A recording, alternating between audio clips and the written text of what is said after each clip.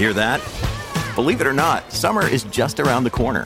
Luckily, Armor All, America's most trusted auto appearance brand, has what your car needs to get that perfect summer shine. Plus, now through May 31st, we'll give you $5 for every $20 you spend on Armor All products. That means car wash pods, protectant, tire shine, you name it. Find out how to get your $5 rebate at armorall.com. Armor All, less work, more clean. Terms apply. It is Ryan here, and I have a question for you. What do you do when you win? Like, are you a fist pumper, a woo-hooer, a hand clapper, a high-fiver? I kind of like the high-five, but if you want to hone in on those winning moves, check out Chumba Casino. At ChumbaCasino.com, choose from hundreds of social casino-style games for your chance to redeem serious cash prizes. There are new game releases weekly, plus free daily bonuses, so don't wait. Start having the most fun ever at ChumbaCasino.com. No purchase necessary. VGW Group. Void where prohibited by law. See terms and conditions. 18+. Judy was boring. Hello. Then Judy discovered ChumbaCasino.com. It's my little escape. Now Judy's the life of the party. Oh, baby, mama's bringing home the bacon. Whoa, take it easy, Judy. The Chumba life is for everybody. So go to ChumbaCasino.com and play over 100 casino-style games. Join today and play for free for your chance to redeem some serious prizes. ChumbaCasino.com. No purchase necessary. Void where prohibited by law. 18+. Terms and conditions apply. See website for details. This podcast is part of the Sports Social Podcast Network. Thank you for listening to the late-breaking F1 podcast. Make sure to look out for new episodes every Thursday and Grand Prix Sundays.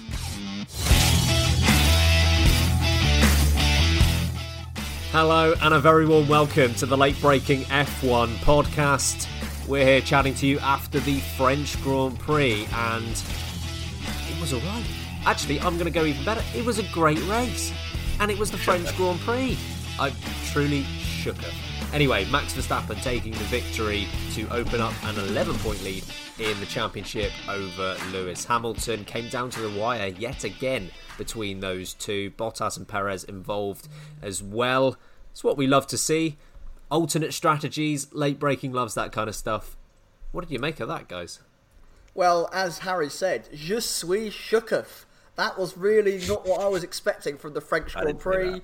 He said those exact words. Honestly, it was great to see. We had real fighting up front. Both teams, both drivers from from each team were fighting alongside each other. Bottas absolutely raging in his helmet, which it was good to see from Bottas. I mean, he was still the worst of the four in the end, but it was good to see him get annoyed, get a bit of fire in him. This was so much better than I thought. The moment Max Verstappen fell off the track at turn 1 and then that undercut worked, I thought, here we go, it's going to get a bit spicy. And it did. We didn't need the rain to spice it up, which is fantastic. It really turned into, it was a slow burner with a real monumental finish. I was really pleased with it. Not a waste of a Sunday. Well done, France. I think what's happened here is that we are living in an alternate universe where the Spanish and French Grand Prix are good. I like this universe.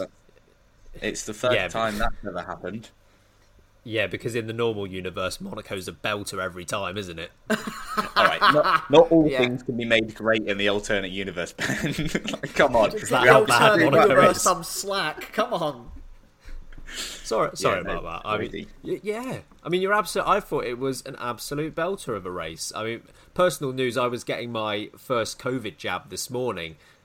Certified member of the Pfizer Chiefs now, but we're on Pfizer. Get out. Disgusting. that was. I apologise. But as the needle was going in, I was like, "Is this going to be the most painful thing that I experienced today?" And the good news is, the answer was yes. Like, it was. You haven't done this podcast yet, Ben. True. This is very true. The day is still young.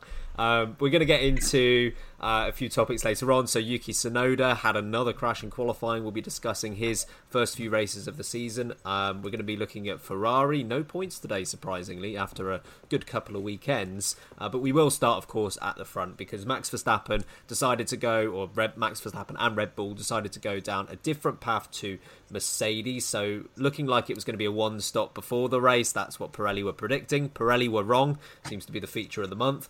So it was a 2 month. It It was a two-stop race instead for Max Verstappen and Red Bull. Lewis Hamilton stuck with a one-stop. It came down right to the death. Just a few laps to go. Max Verstappen getting past for the win. So, Sam, question is, why did Max Verstappen win this race? Was it Max Verstappen's brilliance? Was it Mercedes not playing the strategy game very well? Was it Bottas not holding Verstappen up long enough? What do you think? I mean, extra regal about it. Mercedes absolutely played at their own game. I mean, twice Mercedes have done that to Red Bull. Back in Hungary, or 2019 I think it was, Hamilton absolutely played the fiddle that is Max Verstappen. We come to Spain, they can't get past, boom, two-stop, Hamilton drives clean around the outside of Verstappen. Again, you think, we said it on the podcast, come on Red Bull, you've had this happen before, you should be wise to it, and you've let it slip again. Who would have thought, flip side 180, we come to France, and Red Bull are like, got him, and they've literally done the same strategy back to them. I can't believe that Mercedes fell this hard for the two-stop pull-off. Christian Horner seemed I don't know if he was just playing the cards after the race that had happened, using hindsight, but he seemed very confident that actually his strategy with Max all along was to go for a two-stop. Again, you might say that because it worked, but nonetheless, it was a blinding call by the Red Bull strategists, and this is something we've seen that feels a bit lax, from the Mercedes team. They seem a bit complacent, they seem a bit sluggish, they don't seem like they're as alert and ready to be proactive as they have been in the previous years, and I think they're nervous that Red Bull, when they do capitalise on it, can really deliver a result. Now, it was not the only factor. Red Bull played Mercedes beautifully. It was quite funny to watch them get sold the absolute dummy, and Hamilton and Bottas struggling around in those old tyres. But let's not discount Max Verstappen for a minute here. Verstappen got off to a bad start. Yes, that is true. But my God, did that man deliver a consistent, fast-paced, well-executed race. He absolutely sold Bottas for a bag of chips in one corner. And then Hamilton, who's there slaving away, bless him, he's working hard. I'm going to get to the end. I'm coming. And Max is like, never mind. I'm going to have you anyway. It was pure brilliance from Max Verstappen. He really delivered the strategy when he needed to. It was what you have to do when you are that lead driver. When you want to take a world championship, you have to do that something a little exceptional. And Verstappen did that. Bottas also was a contributing factor. He held up Max Verstappen for less than one corner and then gets angry. You should have done a two-stop. Oh, you don't think, Valtteri? You don't say? Bit late now for that decision. So it was a real number of factors that brought this victory home for Max and Red Bull. But, my God, Red Bull on the top of their game. Verstappen drove an absolute blinder. And Bottas, of course, was thinking, no more bossies, please. You can just have it. See you later. Lewis did all he can. This was a perfect roundhouse from Red Bull, and I'm really quite impressed. What do you reckon, Harry? Do you think Verstappen was just on another level today, or should Mercedes have done something a bit different?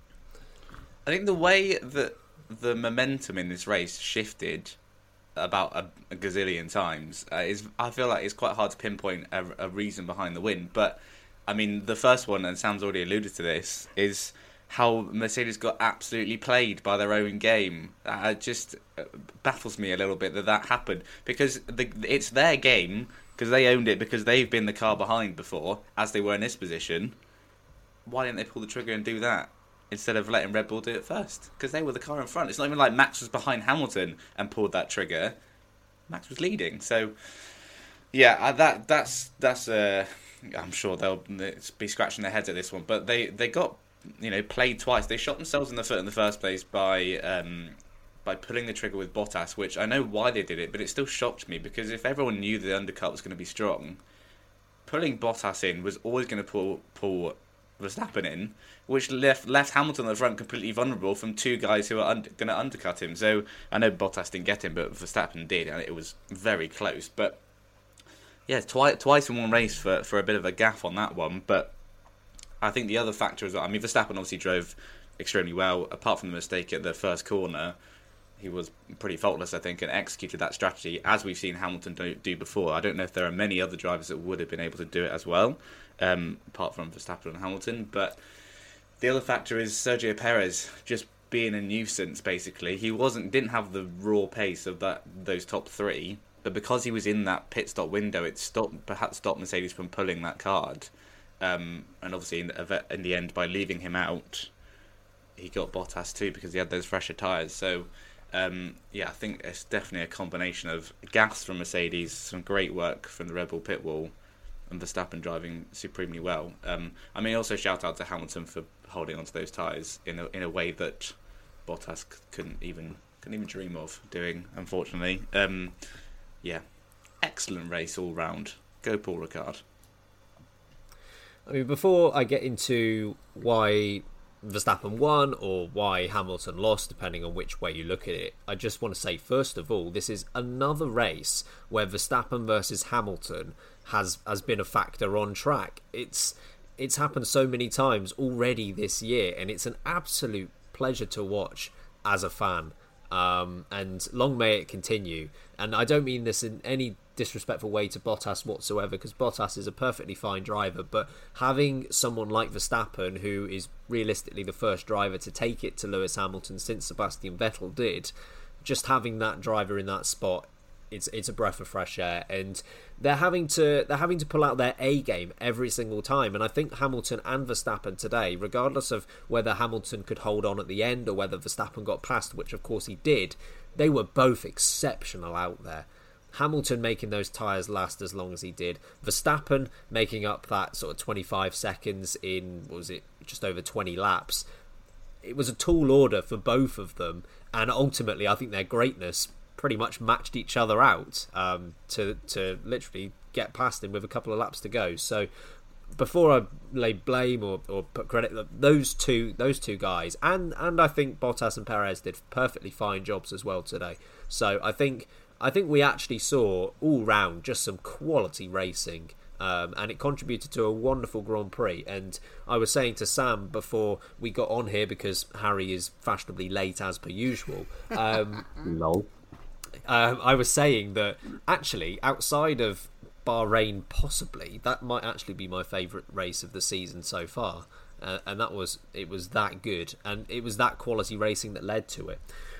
To look at why Verstappen was able to win this race, I'm actually going to say the main contributor, because you're right, there are a number of factors, none of them are completely independent, but the number one reason for me was the first round of pit stops. You pit Valtteri Bottas, perfectly fine decision, I agreed with it. But really, the warning signs came a few laps earlier than that, because if they were the first guys into the pits, if Bottas was the number one driver out of everyone to come into the pits, I would have some sympathy here. But Charles Leclerc pitted quite a few laps before Valtteri Bottas did, and he pitted when he was behind Daniel Ricciardo. Comes into the pits, and what happens? There's like a 3-second gap that Leclerc has by the time Ricciardo comes in. That should have been an alarm to Red Bull and Mercedes, like, okay, the undercut here is strong. That is an issue for one of our drivers potentially. Bottas pits, and you should know at that point, having seen the results of what happened with Leclerc, Hamilton should have been in the next lap, because you know if Bottas is coming in and Verstappen is not that far ahead of him, Verstappen is going to pit on the next lap. So you pit Hamilton on exactly the same lap as Verstappen. You have to do that.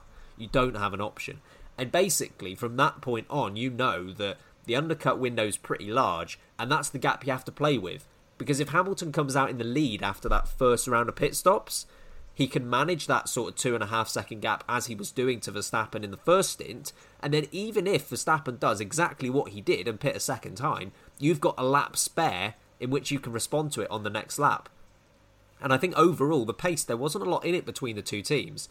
So really, as long as you had that one lap advantage where you can protect against the undercut, they'd have been fine. But ultimately, because Verstappen gets out in front, Red Bull made a very bold call, and fair play to them. But, they were kind of screwed by that point because they hadn't managed the first round of pit stops very well. At least that's the way I saw it. Looking at Bottas and Hamilton, of course, we saw Perez and Verstappen on completely different strategies. Perez on a one stop, although he pit much later than Bottas and Hamilton did. Verstappen going on to the 2. Bottas and Hamilton saved for a couple of laps. Almost an identical strategy. Harry, do you think that it would have been worth Mercedes, in the case of Bottas or Hamilton, trying something different from one another? I think so, and like I say, I think it was the nuisance that is Sergio Perez that stopped them from doing it. But I think if we could see even from the midfield, people who had pitted later than others were, Norris by that point was flying through the field because he pitted later, had fresher tyres. I think you could see that even with overtaking being difficult at Paul Ricard, it was not that difficult if you had a tyre advantage. So I think at least with Bottas, with Hamilton, it wouldn't have made any sense once Verstappen had pulled that. It was the same for Verstappen in Spain, wasn't it? It's happened now. They have to go with the other option. But with Bottas, who was obviously behind, why didn't they go for it? Because he could have been more powerful in either defending or chasing Verstappen in those latter stages of the race. So I'm a bit surprised they didn't do that. But I know why. Because there was another Red Bull in the way, which is exactly what Red Bull have wanted all these years. They finally got it. What do you reckon, Sam? Do you commend Red Bull for doing something different with their two drivers, or do you think Mercedes have just been caught napping here and have gone for exactly the same thing for both drivers and it was the wrong call? I think you have to give it to both sides. I think Red Bull deserve all the praise. They were gutsy. They, absolutely pulled out a strategy that no one was expecting. The Perez run long. How many times have we seen a quotation number 2 driver run long and just be shafted into oblivion, being sent to the shadow realm, been told that your race, your result is not relevant. Don't care about you. We are focusing on our lead driver. But actually, Perez and that side of the garage played an absolute blinder. Perez was relevant for the entire race. Perez had the pace, and we know Perez can maintain tyres very well. I say Perez and Hamilton are the two drivers on that grid that can maintain tyres better than anyone else, and Perez did exactly that. He played himself perfectly into this race right at the end, caused constant hassle, mostly for Bottas, and this is what Red Bull have been needing. Red Bull are needing that second driver to really cause havoc for the rest of the Mercedes team. Now, I'm also a bit frustrated at Mercedes here. Mercedes have had so long at the front that I feel like they've become a little lacklustre. We're trying to pull off a gutsy strategy more regularly. And with Bottas, I know they don't want to sacrifice Bottas. I know they want to give Bottas a fair chance, which is fine. It's all well and good. But that championship is falling further and further and further away. The difference is, I don't think they have the faith if Bottas could do maybe something that Hamilton could do. I don't know if Bottas thinks he could get past Perez on the same strategy. I don't know if Bottas maybe could challenge Verstappen on the same strategy if he was to do what Verstappen did. That is the issue here. I think there's a lack of confidence in their second driver. Bottas is not delivering the results that's needed from Mercedes. So when you pair that with Sergio the Nuisance Perez, as he's now known as, being an absolute legend on tyres, Max Verstappen driving in a sublime manner, Lewis Hamilton now having to do what Verstappen used to do previously, which is fight off two cars on his own. Bottas was good today, but he was just second fiddle again. He was never making enough impact that you felt like he could actually go on and achieve something. I would have liked to have seen a different strategy from the start for Valtteri Bottas. I feel like that is the only way that Bottas could have made an impact deeper into the race. You've got to split this into two prongs. Hamilton versus Max, Bottas versus Perez, and you've got to hope that your drivers can come out on top. Theoretically, they're both talented enough. I know Hamilton is capable of beating Max, as Max is capable of beating Hamilton. You've got to hope that Bottas is capable of beating Perez, because Perez is nestled into that team now. Perez has really started to come good, and I'm nervous that he's going to start mopping up Bottas in a lot more races. We're going to Bottas' sanctuary. Other than Russia, Austria is where Bottas likes to be, and I think this is the final proving ground for Bottas. If he slumps behind those three again, where he likes to be, then I think that Mercedes are in trouble for the rest of this season. So, yeah, try something different, Mercedes. It would be great to see. I feel like you might have had a bit more opportunity at the end of that race. The Bottas Sanctuary. How's about that? Be interesting for sure. I think to start with Perez here, I think, they absolutely nailed the strategy with Perez. And you could note in the first sort of 5-6 laps that, hang on a minute, he's falling 1 second behind the top three. This is a bit concerning when in reality that wasn't a true reflection of the pace, because he was accounting for doing more laps than the other three. And I think actually on pace he was perfectly fine. He wasn't on the same pace as Verstappen, but at the same time he doesn't necessarily need to be. So I think he did a perfectly good job, and it is we reference this a lot of the time, but it's one of those where they've always wanted it and now they finally got it. So, fair play to him. In terms of Verstappen versus Hamilton out front and whether, Hamilton and Bottas could have split their strategies, they definitely could have. Should they have? I agree with Martin Brundle on commentary here when he said, They should have done. I'm in full agreement. Ultimately, this isn't 2014 and this isn't 2015 when Mercedes were essentially worried about which of their two drivers was going to win the championship, and they didn't have to really worry about much else. This isn't that same situation. You've got Max Verstappen, you've got Sergio Perez, both of which are clearly capable, and it's a 2-on-2 fight. It's not a 2-on-1 fight anymore. It's not a 2-on-no-one fight as it has been in previous years. You have to step up your game, and they've been so interested in fairness of putting their drivers on the same strategies. It's incredibly rare that Mercedes will do what Red Bull did today and put their two drivers on a completely different strategy, but you feel like they kind of have to. They have to cover both bases, because whilst Max Verstappen did take that race win, and he did so very well, I don't actually know if it was the perfect strategy. I feel like the perfect strategy would have been to run those hard tyres another 5 laps possibly, leaving yourself about 15 laps or so at the end of the race on the mediums. I don't actually think Verstappen had the optimal strategy. It was close, but I don't think it was quite there. I think you've got to do that with Valtteri Bottas. You've got to do. It was a big question with Lewis Hamilton. Would Max Verstappen catch him? And fair play to Mercedes for not reacting too quickly. You know, they took their time with it, and it nearly paid off. But with Valtteri Bottas, it was fairly clear that Verstappen was going to get past him. So you might as well try something. And I know there's the Perez factor, which might have been an off-putting thing. But if you were that put off by Sergio Perez, that is a massive concern, because if Valtteri Bottas pits, let's say 5 laps after Max Verstappen or something like that, he has much fresher tyres than Perez. Way fresher tyres at that, right? I know Perez went long on the first stint, but you would still have a much larger tyre advantage compared to Perez later in that Grand Prix. If you can't trust him to overtake him, then you've got a problem. You don't trust your driver enough to do that. I mean, you trust Hamilton enough. I'm sure Red Bull would trust Verstappen enough to do that. And I actually think Red Bull would trust Perez to do that. Whether he would or not, I think he would. You have to trust Bottas to do that. You really do. And yeah, I don't know. It was a sign of no confidence, which is never a good thing. Never a good thing. We'll go on to driver of the day. Harry, who have you got on this one? A lot of great drives out there today. I can't really think of anyone who is really, really terrible. So making driver of the day harder to choose. But I'm going to go for, you know what, I'm going to give it to everyone's favourite Australian. I'm going to give it to Ricky Bobby, because I think he had, I know he still finished behind Norris, and I think that was due to the strategy they gave Norris in the end. But he had, by far and away, I think his best weekend of the year. Way closer on the pace to Norris, and during the race he was loving life. He was pulling moves like he used to back in the day. So, I'm going to give it to Ricky Bobby. But there are some notable. I mean, Verstappen, obviously, an obvious one. Hamilton, I think you could definitely give it to as well for what he did on those tyres, to be honest. But for the sake of variety, I'll give it to Ricky Bobby. Yeah, I mean, from me, like, it was so good to hear the old Ricciardo back and see the Ricciardo back in terms of the moves that he was making, the energy that he had on the radio. He can be somewhat unique with how he is over the radio. Sometimes you find that drivers, I don't know, will let their driving do the talking, and I don't want to dismiss that approach, but it is good to see Ricciardo on form. Sam, driver of the day for you.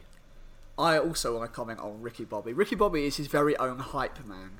And if Ricky Bobby wants to, every single day, 9 to 5, come over a crackly radio and swear at me through my headphones in that excitable way that he does to his race engineer, I am all for it. That man got me pumped. I was sat on the sofa with a cup of tea and I was like, yeah, Ricky Bobby, you can do this. He was loving it, and it was really, really great to see. So, yes, he didn't beat Norris. The strategy for Norris was better, but he was properly on the pace, and I'm excited to see. I think maybe this could be the tilting point now where, different to tipping point, where Ricky Bobby could start to challenge for those points that Norris is also challenging for. So, exciting. In terms of driver of the day, I think there are 2 options. Lewis Hamilton is definitely one of them. The way that there was no mistakes from Lewis Hamilton. The mistakes came in the strategy. The way he pulled those tyres out of the bag was ridiculous. You know, Bottas had the same strategy essentially and was just miles off the pace.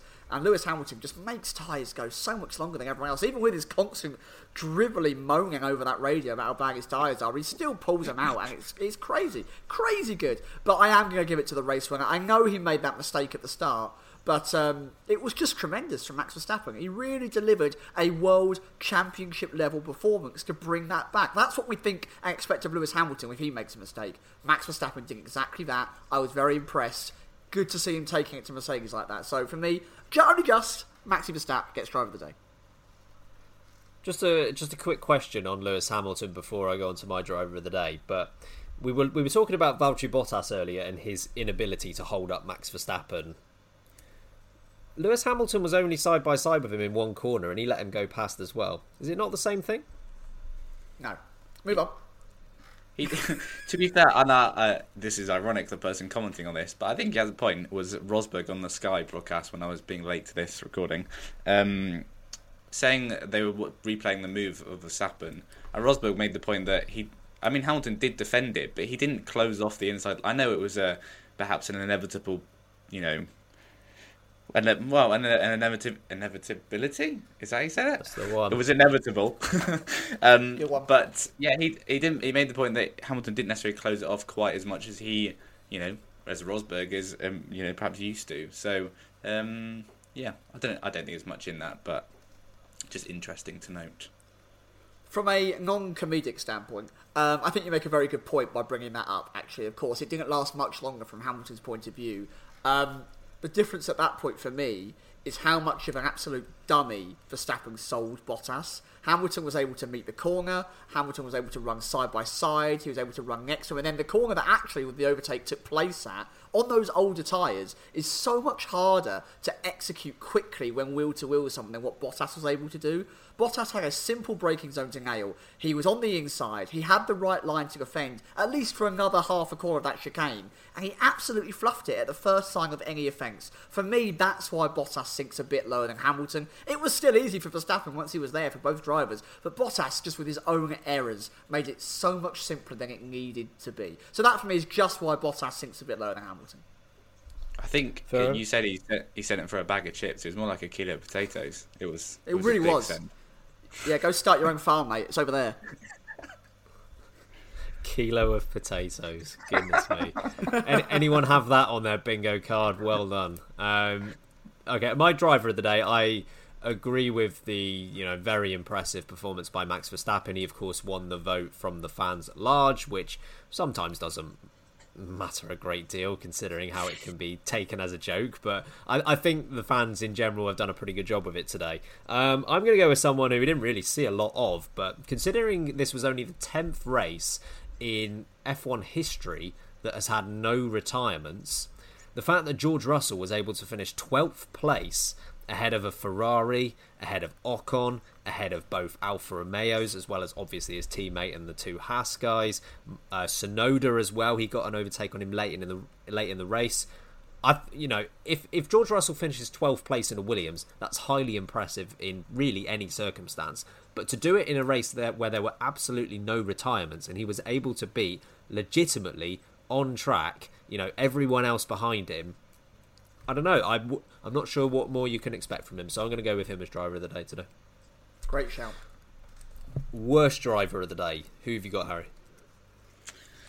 I feel bad about this one, but because I think there are a number of factors involved, but I'm basing it on where they started and where they finished, and I'm going to have to give it to not so god Leclerc, because he was just wasn't. I think the Ferrari was horrendous on its tyres today, and we saw the same with Sainz. But Sainz, he was just outside the points at the end, whereas Leclerc was 16th. So, just it wasn't a great. I think Sainz had the measure of him all weekend. He was quicker in practice, quicker in quali, and then quicker in the race. And they obviously pit Leclerc late in the day for a second stop, which obviously I think makes that finishing position worse. But yeah, they had to because I think his tyres were rooted. So yeah, it wasn't a great day for everyone's favourite Monegasque. But it's not a sign of things to come, I don't think. Yeah, I mean, not the best race in the world for old Charles. He's not God today. He's got next race to try and get that moniker back. But he is until he proves himself again. He is Charles. Just worst driver of the day, Sam.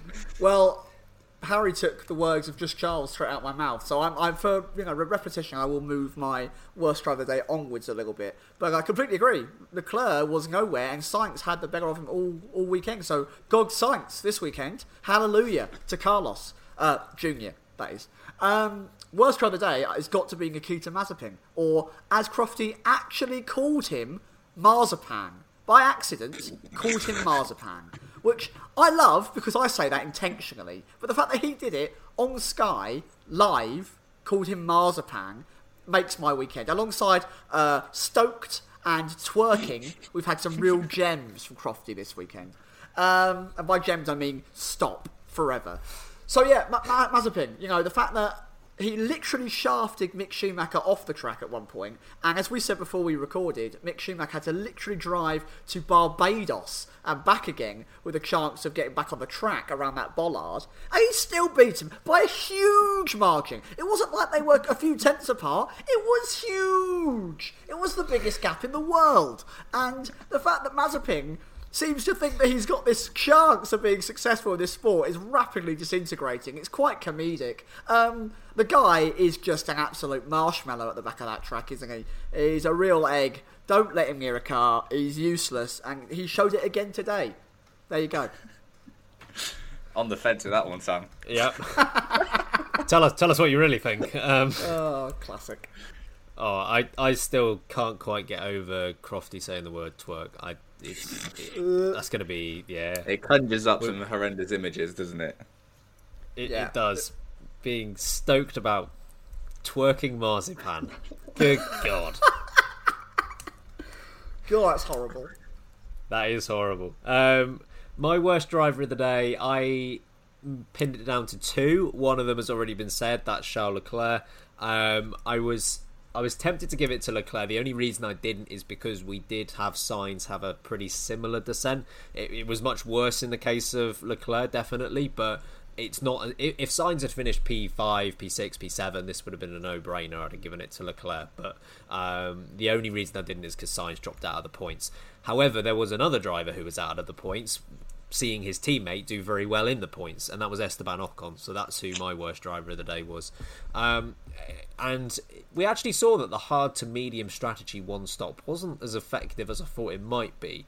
Vettel and Stroll did an alright job with it. I think Stroll had a pretty good recovery from where he was to be just outside the points. I think Vettel did get in the points in the end, so he did make a few places up, but it wasn't as effective as I expected it to be. But considering that Stroll started behind Ocon and Vettel, and Vettel as well. Vettel was behind Ocon at the start as well.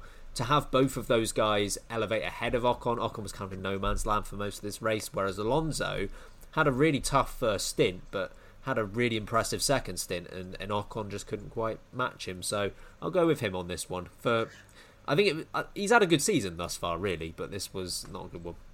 Can we talk about Alonso, by the way, being Alonso again and just directing the strategy from the cockpit?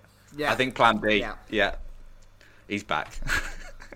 He literally, the way he rolls his tongue, even in the cockpit while speaking, is absolutely fantastic. I sent you guys a text, I can't remember what word it was now, but he literally struggling. He said, struggling. And I know that he's obviously Spanish, he rolls his tongue, he's very good, obviously it's very comfortable for him, but it's like he's just delivering this mosaic of words brilliantly in the on the radio while driving at 200 miles an hour and beating his teammate who's just gone 3-year deal. Yeah, I'm not going to bother anymore, see you later. It was great from Alonso, really, really great.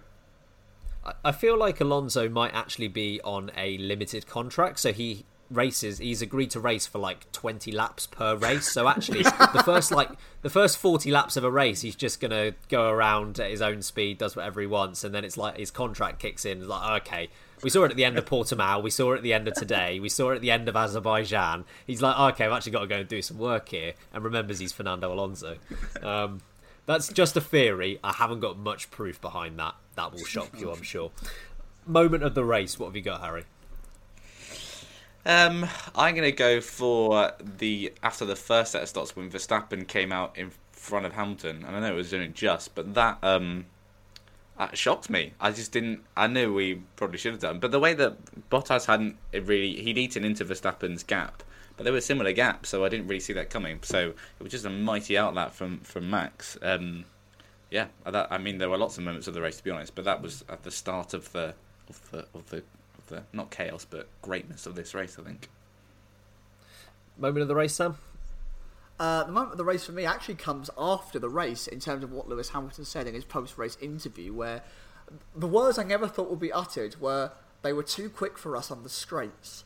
Now, Honda, too quick on the straights? That is crazy sauce. The fact that the Honda, theoretically, is possibly the fastest engine in a straight line now is hats off to Honda. They've absolutely turned that out. I bet McLaren are like, we went to that engine. It didn't work for us and we moaned about it a lot. And then we said it was a GP2 engine and really annoyed a lot of people. And then we went to, obviously, the Renault. That wasn't very good. And then we go to Mercedes, and that's not as good as it was now. And now the Honda's even better. It must be very embarrassing, in the words of Fernando Alonso from McLaren. I'm shocked at how quick that Honda is in a straight line. And we really do have a fight on our hands, because I think that was the crutch that Mercedes could lean on if they were struggling. They had straight line speed. Here, they just didn't seem to have it. So really, really intriguing. I got to say on this one, I know it was just after the race happened, and I know Hamilton, of course, in the car isn't going to be privy to everything strategy-wise, isn't going to know everything, but I don't know. I thought the whole pace argument was a bit naff, to be honest. I don't know. Both cars are very reasonably paced. I think it was strategy that let them down today. I don't think that Mercedes desperately need to find tenths. I'm sure they'll try to, obviously, but I don't think it's an absolute must in order to win this championship. I didn't think that narrative suited the race at all. But it is intriguing, though, that most teams made a DRS pass, but neither Mercedes made a single DRS pass on either car that they were challenging the entire race, which is just interesting. I think the Mercedes was, well, at least in Hamilton's case, I think was the quicker car, but they trimmed a bit of wing out of the Red Bull as well, I think, because they could, which might help things. But yeah, anyway, that's a whole other podcast, I think. Indeed. And so that was your moment of the race. Sam, what was your moment of the race? He just did, isn't he? That was my moment of the race. Oh, that was your one. You dumb. I'm flustered in, folks. It's happened. Damn it! You merge into one, you two. We do. I'm just trying to think how terrifying that would be. My moment of the race, I'm going to keep going with a moment of the race, even though I should be banned from having one for getting that wrong. But I'll go with the Max Verstappen overtake on Lewis Hamilton with a couple laps to go, because I mean it was an overtake for the race lead with a couple of laps to go. It's thrilling, and I know we've seen it a couple of times before already this season, which might have numbed people to it, but it doesn't happen that often. And it's happening loads this year. It's great. Like, chasing down two different strategies, chance to win. AWS is saying that it will be all wrapped up with 8 laps to go. 2 laps to go and it isn't wrapped up. It's fantastic. I really enjoyed it. How did you give them money? Stop it. Hey, who wants to be the person to go to Lewis Hamilton and say, according to AWS, you could do 5% more in your cornering? Jeff Bezos over here is telling you can, Lewis, with all his data that apparently arrives. I don't imagine Lewis being a very sweary person, but I think that would end in expletives. Yeah. That would not end well. F off.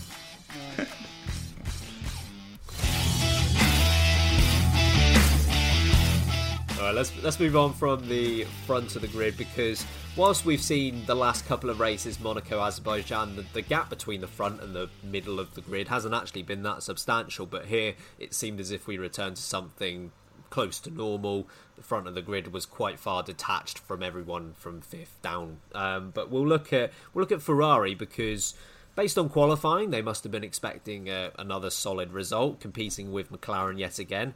McLaren managed to score 18 points thanks to 5th and 6th place, with Norris and Ricciardo respectively. Leclerc and Sainz end up with a big fat 0 for the first time this year. clearly struggling on their tyres. Sam, what did you make of Ferrari's result out there, and is it a cause for concern going forward? The McLaren-Ferrari swap was very interesting because I think McLaren almost gave a brilliant recovery drive. Obviously, Lando starting 8th, Ricciardo starting 10th, and they end up 5th and 6th. I think that is a brilliant result for McLaren. On a track that is difficult to overtake on, I think they've done a brilliant job there. Ferrari, I don't know if we can take this as gospel. I don't think we can apply this to the rest of the season. But the fact that they were that severe on their tyres, I think does ring alarm bells a little bit. We have got some abrasive tracks coming up. Maybe they've just set the car up wrong. Maybe they're just underestimating how well the Pirelli rubber works here. Obviously, we need to come in with that context that Pirelli have changed the regulations on their tyres as well. They upped the PSI, which makes them more abrasive because the tyre is harder, so it wears faster. So maybe they weren't expecting that and the car isn't built for that. But this wasn't great for either of them. But at least it happened to both drivers. So they know it's a car or setup issue they've got and got a Sainz or Leclerc problem. And I think if they can work that out, and they seem to be able to this year, they are working well as a team, I think they can bounce back pretty quickly. There's a long way to go in this championship. I don't think that fight for the third place in the title is over for them. I really do think they can deliver. They've got a lot of strengths that they can bring. Leclerc and Sainz are a brilliant partnership, and they've still got the better of Daniel Ricciardo over the course of this season so far. So, yes, you need to pay attention to it. Yes, you need to look at what went wrong. But I would not take this as, oh God, it's the end of the world, we're never going to score points again, we're once again like the third worst car. I don't see that happening. They're just too on form this season. So, get to work, but don't panic too much. I think you'll be okay. Any cause for concern in the Ferrari camp, Harry? I think they'd already acknowledged about their race pace being bad in terms of they're just chewing up their tyres. Yeah, I think it's all... I don't want to say flattered, but the past two races I think maybe have flattered their recovery somewhat. I mean, Leclerc had pole at both races. But there's no denying they've made progress, but they were never going to jump to mid, top of the midfield straight away. They definitely have pace in that car, that's clear, and they've got an absolutely solid lineup. But, and arguably in quali yesterday, Sam said, Ferrari were quicker than the two Maccas. But the McLarens are so much kinder on their tyres. I mean, Norris, I can't remember what lap he came in on the mediums, but he must have been one of the last, if not the last, to pit from starting on mediums. So, yeah, I'm sure there'll be some head scratching going on at Maranello, but it was quite a high wear race for tyres, which I don't think potentially anyone was expecting. So it maybe exaggerated that downfall during the race, but. Yeah, the speed is definitely there, and they're way further up than they were last year, but they just need to learn how to manage their tyres a bit better. And it's obviously something with the car because, as we said, they both fell down. Leclerc more so, but they both fell down during the race and didn't score any points. So as the season goes, they're not going to want to do that too many times, especially if McLaren are going to finish 5th and 6th each time, because that's a lot of points to lose. Yeah, If only McLaren and Lando Norris had listened to Ted Kravitz, they might have got something out of this race. But there we go. Tough one. Squeeze the points. I bet he regrets saying that. Yeah, I think for Ferrari's sake, this isn't necessarily news. Like, this is something they've been dealing with all year, and I think it's just an issue that comes up a bit more in certain races. And I think to this point, this is the race where it's hurt them the most, and I think they just need to work out, looking ahead, which can be a bit difficult to do, what is it going to be like at the other tracks? Is it going to be similar to what we saw today, or is it actually going to be fine? And this is something of a one-off, or at least if it's going to happen again, it's only going to be once or twice more, because there isn't much in it between the McLaren and Ferrari. I know they've definitely got their strengths, and it's very polar opposites from one another. But when it all comes together, all the factors come together, there really isn't much between this McLaren and Ferrari this year. So there is the potential that this could be the decider. And I think if everything else is even, I don't necessarily think they need to, panic and completely redesign the car and anything like that. But I think they do need to address this as soon as possible, because if we come to the end of the season and we find that McLaren have won it by 10 points, then you look back at results like this and you think, well, that's the issue. That's what cost them third rather than fourth. Of course, Ferrari will get £200 billion from the FIA for being Ferrari anyway, so it won't matter too much in terms of prize money, but hey, results matter too.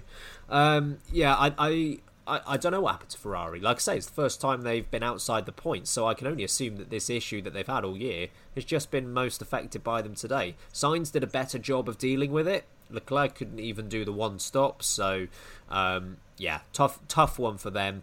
From the McLaren side of things, Lando Norris, perfected the strategy. There were certainly doubts about it early on in the Grand Prix. As it turned out, it was a masterstroke, and they were able to get the appropriate overtakes when they needed to.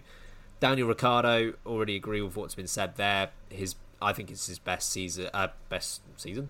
race of his season so far.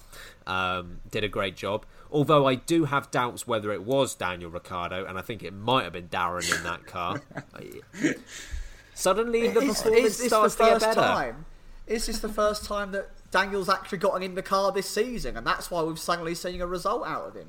Maybe it's Daniel the reverse, Ricciardo with a mustache and Darren has finally gone, all right, Daniel, I've got to go back to work now. Can you get in the car, please? And we've finally seen a good result. It sounds like Daniel Ricciardo's been pulled over for speeding, and he's like, "Are you Daniel Ricciardo?" He's like, "Me? No, I'm Darren McLaren." My moustache. I love Darren McLaren as an alter ego to Daniel Ricciardo. Can we get a cartoon series like Tooned, but it's not Tooned, it's just called Darren McLaren, and it's Daniel and Darren in awkward situations. This needs to happen, but yeah, fair play to McLaren, because when Ferrari have had their issues, but it was still down to McLaren to take full advantage of it. They still could have given up points to the likes of Gasly and Alonso, and they didn't. They took, I know 18 points isn't the mathematical most available, but realistically it was from the race that happened. So well done to them. And lastly for today, just a little look at Yuki Tsunoda. The wibbly-wobbly rear wing of Yuki Tsunoda, as we found out in qualifying, pulled out another red flag after his Q3 incident at Baku, and had to start from the pit lane, and ultimately no points from this race. Seen quite a few incidents from Tsunoda, of course, his rookie season.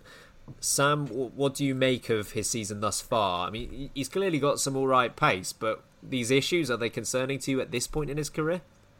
Firstly, before I delve into little Yuki, if someone could just overlay a nice banging track over that back end wobbling like that on the track, like, get it, hit it, over the back of Yuki Tsunoda's back end shaking like that, then I am all for it. Please send it to us at LBreaking on Twitter or Instagram, Late Breaking. Please get in touch, I'd love to see it. That's your challenge. In terms of, am I nervous about Yuki Tsunoda? This one is the topic that's actually troubled me.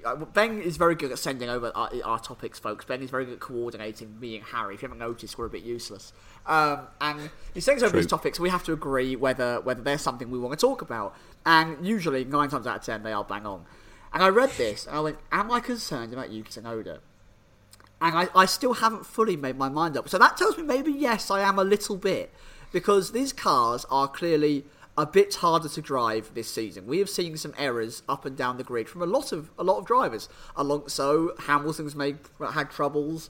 We've seen the likes of Mazepin every single race. There are drivers up and down the grid that are having their troubles, having their problems. But at the end of the day, you look at Pierre Gasly, who is up there fighting for 4th, 5th place on a regular occasion, and you look at little Yuki Tsunoda, who currently can't seem to really get it in the points on a regular basis. I think it's 2 points finishes so far this season. On his first race, when maybe he had a bit of beginner's luck, and he absolutely sold it around the outside of Alonso. And back at Portimao, Imola, one of the two, he got a points finish. I can't remember which one it was.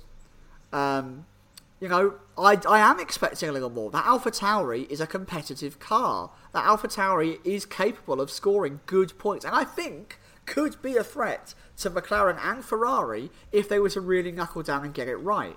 So no, I don't think it's the end of the world. No, I'm not going to start saying that maybe Yuki was here too soon, or maybe Yuki should be kicked out of that seat and replaced for a season. I think he will learn well this season, and I think he has got the raw pace that actually, it's going to sound bad, I don't think Albon had. I think Yuki on raw pace maybe is a little bit faster than Alexander Albon. He just needs to become a bit more consistent. And then after that gets delivered, I think he could be a real threat on the track. He just needs to calm himself down. We love the little rocket that is Yuki Tsunoda. We love that fiery energy. But he just needs to deliver a bit of consistency. And then I think he'll be all right. So, concerned? Not properly. I'm not properly worried. But it definitely could happen if we get to race 13 or 14 and he's still throwing it in the wall, causing red flags on a regular basis. Harry, are you concerned at this point?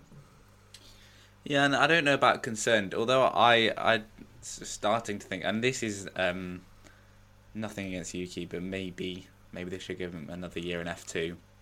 I'm still undecided on that opinion, but yeah, I just get the impression he's putting too much pressure on himself, and your rookie year is for when you make mistakes. We've seen Mazepin do it a lot. We've seen Mick Schumacher. I mean, he absolutely totaled his car in Monaco, and he binned it again yesterday in quali. So it's not like we should be more harsh on Yuki, but I think he's putting perhaps too much pressure on himself just because of who his teammate is, and Gasly is performing week in, week out, and Tsunoda, I think maybe is just trying too hard to match him. And obviously he needs to show that he's close, but there's no point being fast and close on pace if you're going to keep throwing it into the barriers, every other weekend. I mean, it's 2 weekends and 2 qualities on the trot he's done that. So maybe he was still trying to brake for turn 3 at Baku. Maybe that's why he ended up in the wall yesterday. I'm not sure. That would make a lot of sense. He hasn't started actually. that yet. Yeah, sorry, far too soon. I don't know. I'm with Sam. I don't think concerned is the right word yet, but I think he needs to stop binning it soon. I think I texted my dad this yesterday when it happened. I was like, he might need to stop doing this at some point. And the same goes for all the rookies, because you can't keep doing that, especially if it's costing you gearboxes. Yeah, especially if it's costing you gearboxes, etc. I think as Sam said, quite rightly, just calm it down just a tiny bit. You don't want to lose the fieriness, obviously, but yeah, just to mellow out a tiny bit, and I think it will come. So I'm not too concerned, but as I said, I think don't keep doing it, Yuki. Yeah, I think for me, on the positive side of things, I think it's easier to iron out errors from a driver than it is for them to gain pace. I think a lot of the time when these rookies come in, generally speaking, it takes some time to get used to the car and whatnot, but if you're quick, and you're quick fairly soon. We saw, I don't necessarily want to compare Tsunoda to Lewis Hamilton, but Lewis Hamilton, when he came in, he was quick from the off. The consistency, at least to what we see from him now, it took some time, but the pace was there from the off. So I do think that crashes are easy. These sorts of crashes that he's having, they are easier to solve than maybe a lack of pace, which I don't think he has. But I am concerned at this point, and I know it's early on in the year, and I don't for a second think that they should be, considering dropping him or anything silly like that. He deserves this full season in order to get used to the car. But I am concerned somewhat because if you look at the other, I know that Schumacher and Mazepin have had plenty of crashes, plenty of issues. I do think that Haas is a bit of a handful, and I do cut them both a bit of slack in that respect. And if you look back at the last set of rookies, let's say Latifi, Norris, Albon, Russell, in their rookie seasons, did they crash that much? I don't think they really did. I don't think Latifi's massively error prone. Albon, we occasionally bemoaned his lack of pace and occasionally might be being a bit too nice on us, but he didn't make too many errors in terms of outright crashes. Russell and Norris, they've been fairly solid all the way throughout. I know they've had their errors, but they're piling up already for Yuki, and I do think it's concerning. They need to figure this out. Again, I know you said you're sort of you don't know where exactly you stand on the should he have been in another year in F2. I'm fairly convinced he should have been one more year in F2. I think he has come back up a year early based on what we can see, which is okay. Drivers develop at their own speeds. Not everyone has it nailed down straight away, but It's something that they need to iron out. I couldn't put it any better than you, Harry. He probably needs to stop doing this at some point. Probably. Look, Wilkinson's is an unofficial sponsor of Late Breaking. And Wilkinson's, if you're listening and you'd like to actually sponsor Late Breaking, we are all for it. But we like to get the Wilkinson's bings out. And the Wilkinson's bings have become quite full. And I don't like taking the bin out unless I have to. So if you could stop putting it in the bin, that would be great. For people who aren't in the UK, Wilkinson's is a shop that sells everything, which we say It's like a it's not even a homeware bin shop, specialist. No. But most UK households, for some reason, do have a bin from Wilkinson's, which is always strange. I imagine for US listeners, it's the same as a Target. Yeah.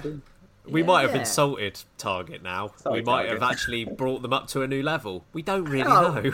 Wilkinson smashes it all the time. Big up Wilkinson. And if you like Target over there, if you ever come to the UK, come say hello to us and get down to Wilkinson's. Give it a go. This is not sponsored.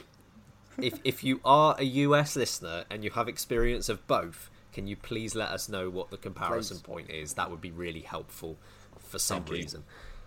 I mean, before we go today, at L Breaking on Twitter, we're active during race weekend. So we did ask the question, was it Mercedes' incompetence that led to today's result? Was it Verstappen's brilliance? We got a few comments here. James Maloney believes that it was a poor call on the part of Bottas. If they'd split the strategy, it would have been much more difficult for Verstappen to get past. Mostly Racing saying, I think people are being a bit harsh on Mercedes. Red Bull, for once, gave a bold strategy a go, and it only just paid off for them.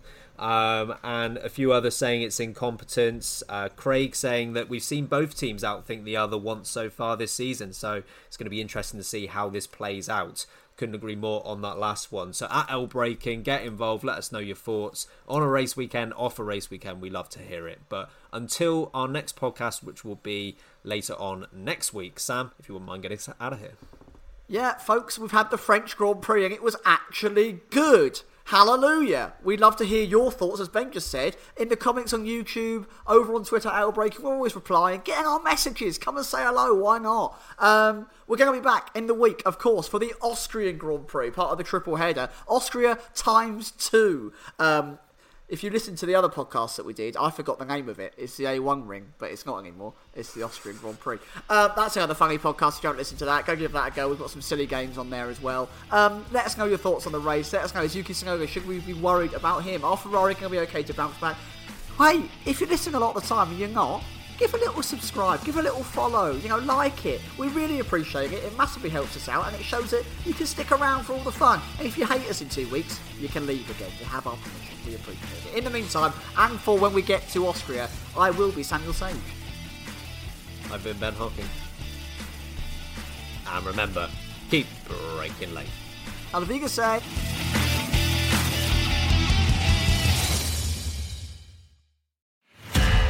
Find more great shows or join the team at sport-social.co.uk.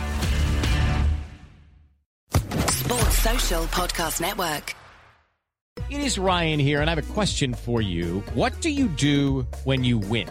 Like, are you a fist pumper, a woohooer, a hand clapper, a high fiver? I kind of like the high five, but if you want to hone in on those winning moves, check out Chumba Casino. At ChumbaCasino.com, choose from hundreds of social casino-style games for your chance to redeem serious cash prizes. There are new game releases weekly, plus free daily bonuses. So don't wait. Start having the most fun ever at ChumbaCasino.com. No purchase necessary. VGW Group. Void where prohibited by law. See terms and conditions. 18+.